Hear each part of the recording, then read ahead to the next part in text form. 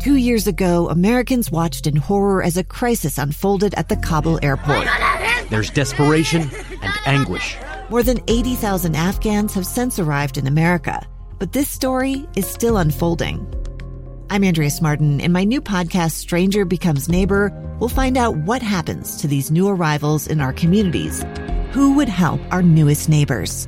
Follow us at kslpodcast.com, Apple Podcasts, or anywhere else you listen.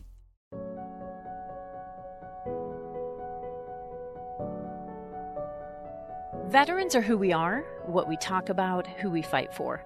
This podcast sheds light on real issues facing our veterans.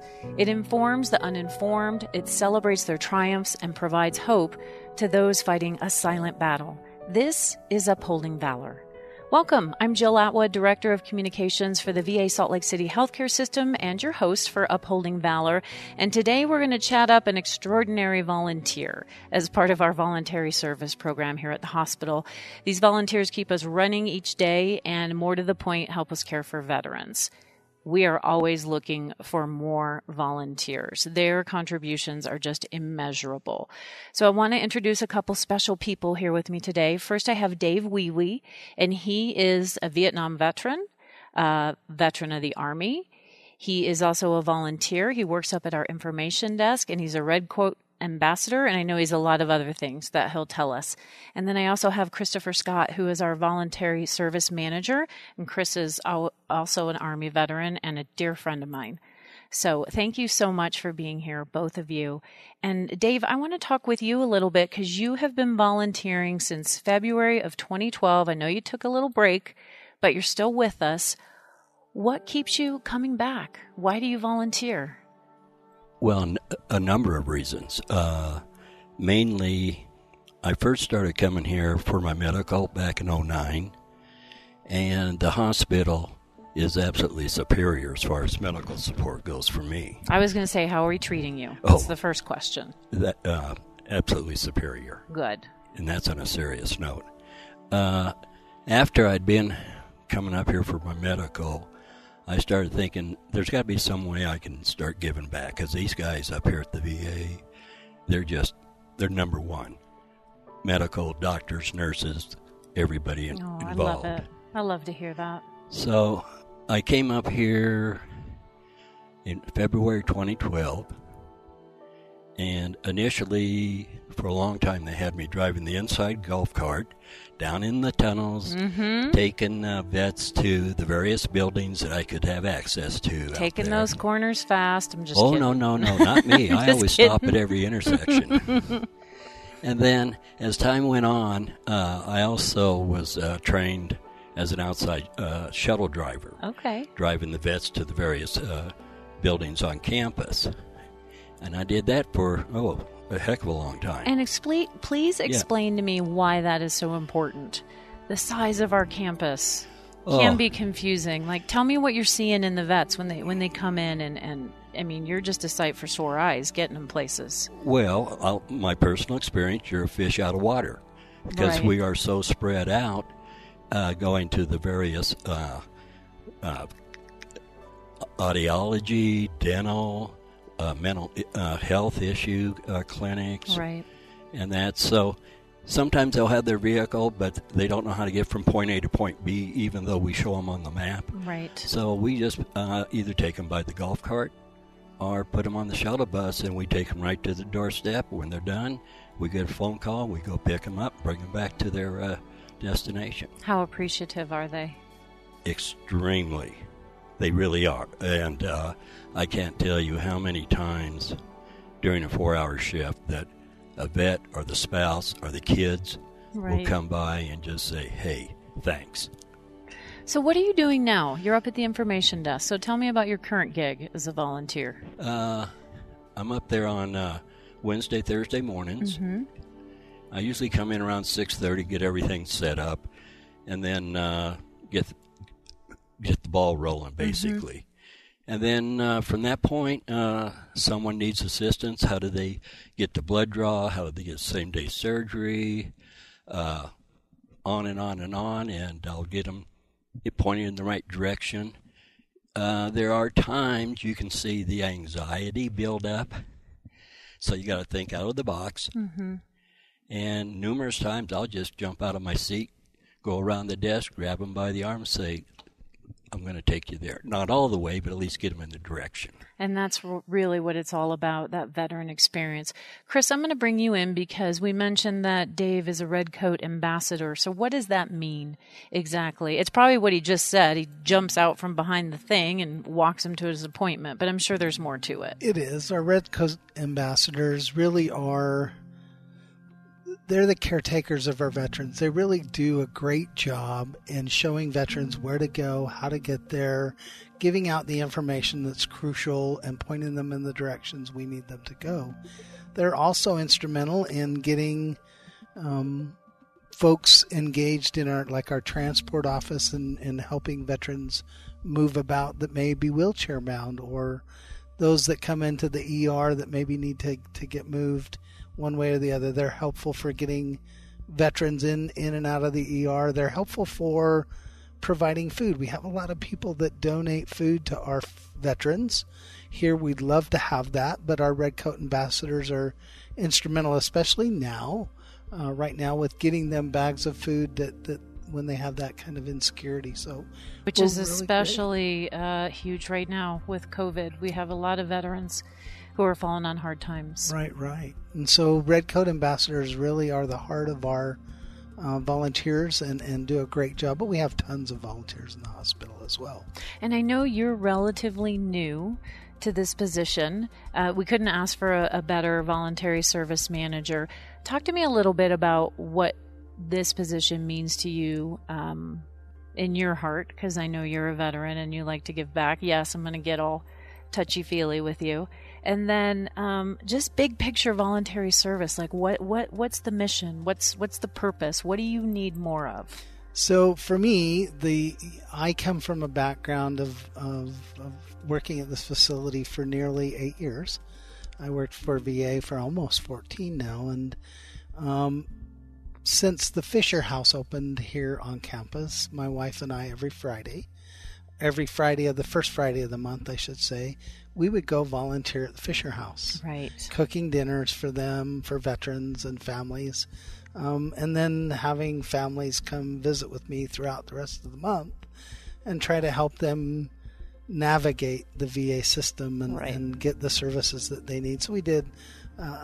It was wonderful. And right up until COVID, we were cooking and look forward to coming back. So my heart really has always been in volunteering. And as you know, I'm a huge outreach fan of helping veterans in all kinds of capacities. Understand our system, navigate the system, get what they have coming to them. Yep. So when this position became available, I was thrilled to put in for the position and have a shot at doing something where I feel like every single day I'm able to help veterans. But I'm really excited because our staff do amazing work every day, and voluntary service not only has volunteers that work within it, but we are also responsible for taking all the donations for the hospital. Sure. Whatever that is, we have wonderful, wonderful stakeholders in the community, big businesses, and all the way down to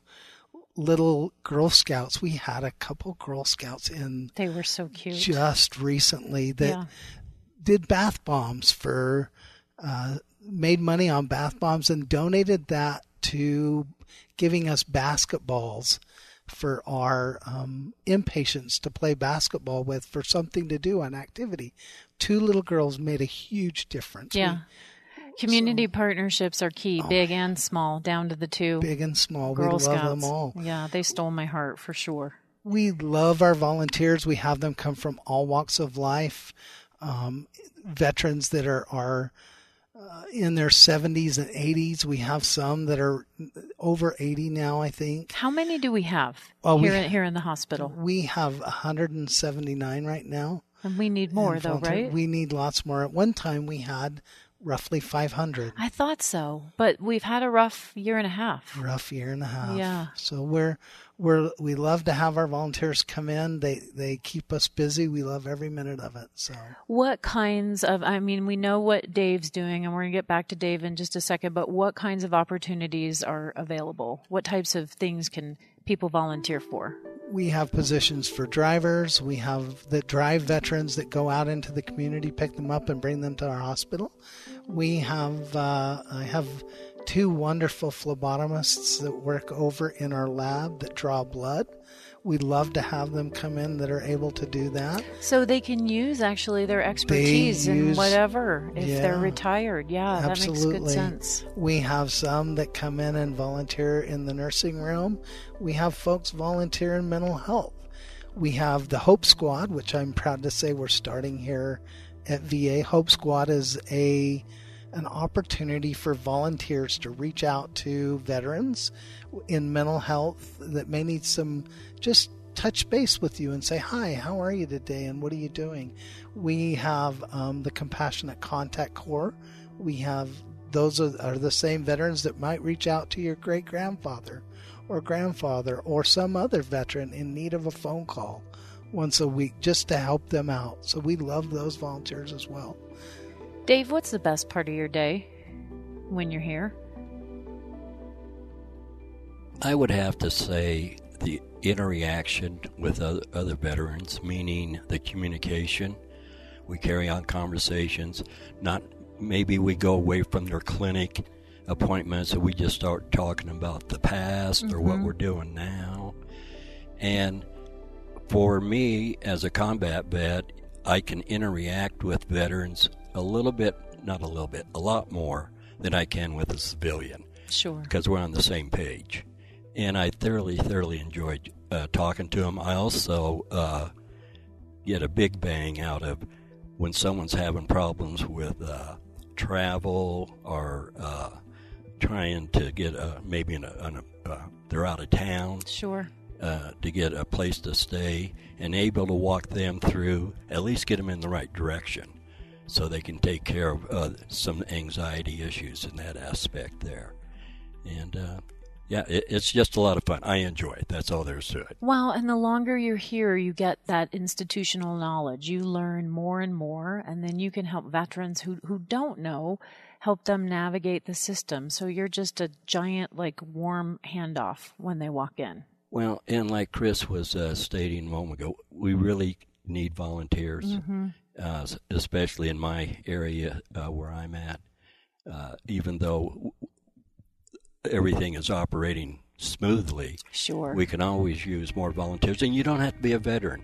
You can be a civilian, come up here to volunteer for doggone sure. And Chris's staff will implement that and get things taken care of. And things are a little stressful in the medical center and really just in any healthcare operation right now because of COVID. So we do have a lot going on in our lobby that we wouldn't normally have. We have the screeners there making sure everyone's safe when they come in. And so it can be a little bit overwhelming. Chris, if there's folks listening and they want to volunteer, but what if they're worried about COVID? We're not out of the woods yet. But we've got our precautions in place still. We have great precautions in place. We do offer all the shots that they would need. If they're interested in getting the COVID shot, we're happy to provide that to our volunteers. They don't have to be veterans. They just want to volunteer. That's great. We will also do flu shots with our volunteers. Volunteers that work over 4 hours, we give them a meal ticket. It's a little harder right now to navigate that with floods we've had on campus, of course. So we're getting it taken care of. We're getting it there. So, but that said, we give them a meal. We make sure that we're doing that to take care of them. We do some awards as they volunteer for more often at our hospital. They reach awards. We do some award ceremonies. In years down the road, we'll do a much better job at trying to do barbecues and get-togethers where we're able to really enjoy our volunteers a little bit more than we have. And I'm looking forward to that time as we move forward to doing that. It's a good vibe. It's a family. It is. I would tell you a quick story about. Sure. I got approached a while ago about this little about somebody that wanted to do volunteer. And she's 14 years old. Oh, that's cute. And her mom and I talked about it. And she is, as long as we had people that were there on site with us. But her, we were trying to figure out what she could do for the hospital. At 14, that's pretty hard. And her mom says, well, she plays excellent violin. Oh, wow. And she's a prodigy. She sat out at the front of our hospital Mondays and Fridays right up until she starts school this next week, but has played for 2 hours at the front of our hospital for veterans entering and exiting. And I will tell you that she makes that violin sing. It's amazing.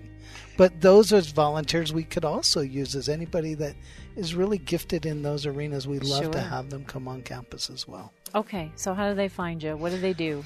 Well, the easiest way today, we would have you call our telephone number. That number is 801-582-1565, and I can be reached at extension 1075, or my assistant, Micaiah, can be reached at extension 2018. Okay, one more time. Give us those numbers. That number is 801-582-1565, extension 1075, or extension 2018. And Chris, I also want to talk to you about donations. I know your office kind of leads that front. So if someone is interested in maybe donating monetarily or in kind, how do they do that, and what kinds of things are you looking for? So the monetary donations can be sent to the hospital. They can be sent to the address here. They can also go online to the va.gov website and go to the volunteers and then look under there for the e-donations. We love to have it that way. That makes it easy.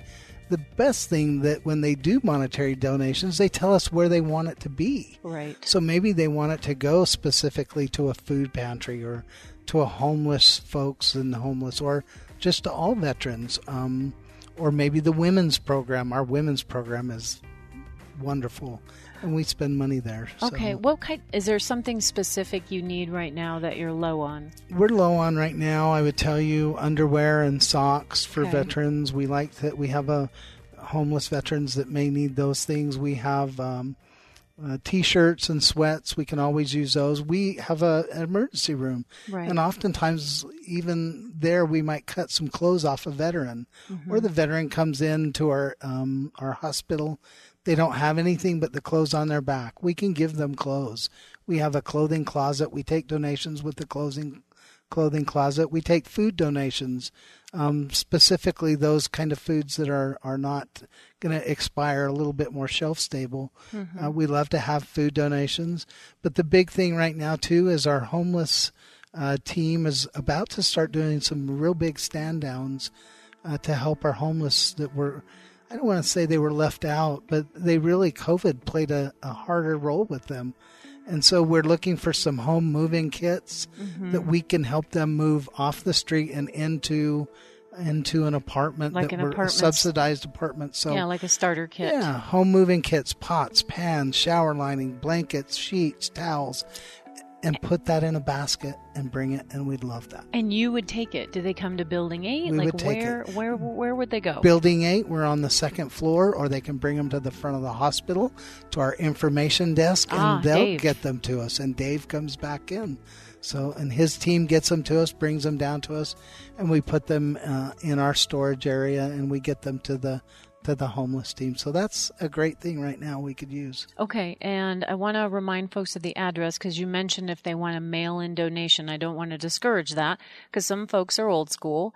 So we're at 500 Foothill Drive, Salt Lake City, Utah, 84148, and you'd want to put it to Attention Voluntary Services, correct? Correct. So the VA Salt Lake City Healthcare System, 500 Foothill Drive, Salt Lake City, Utah, 84148, Attention Voluntary Services. Thanks, Chris. You're very welcome. Thank you. Yeah, that's some good stuff. Dave, thank you so much for all you do.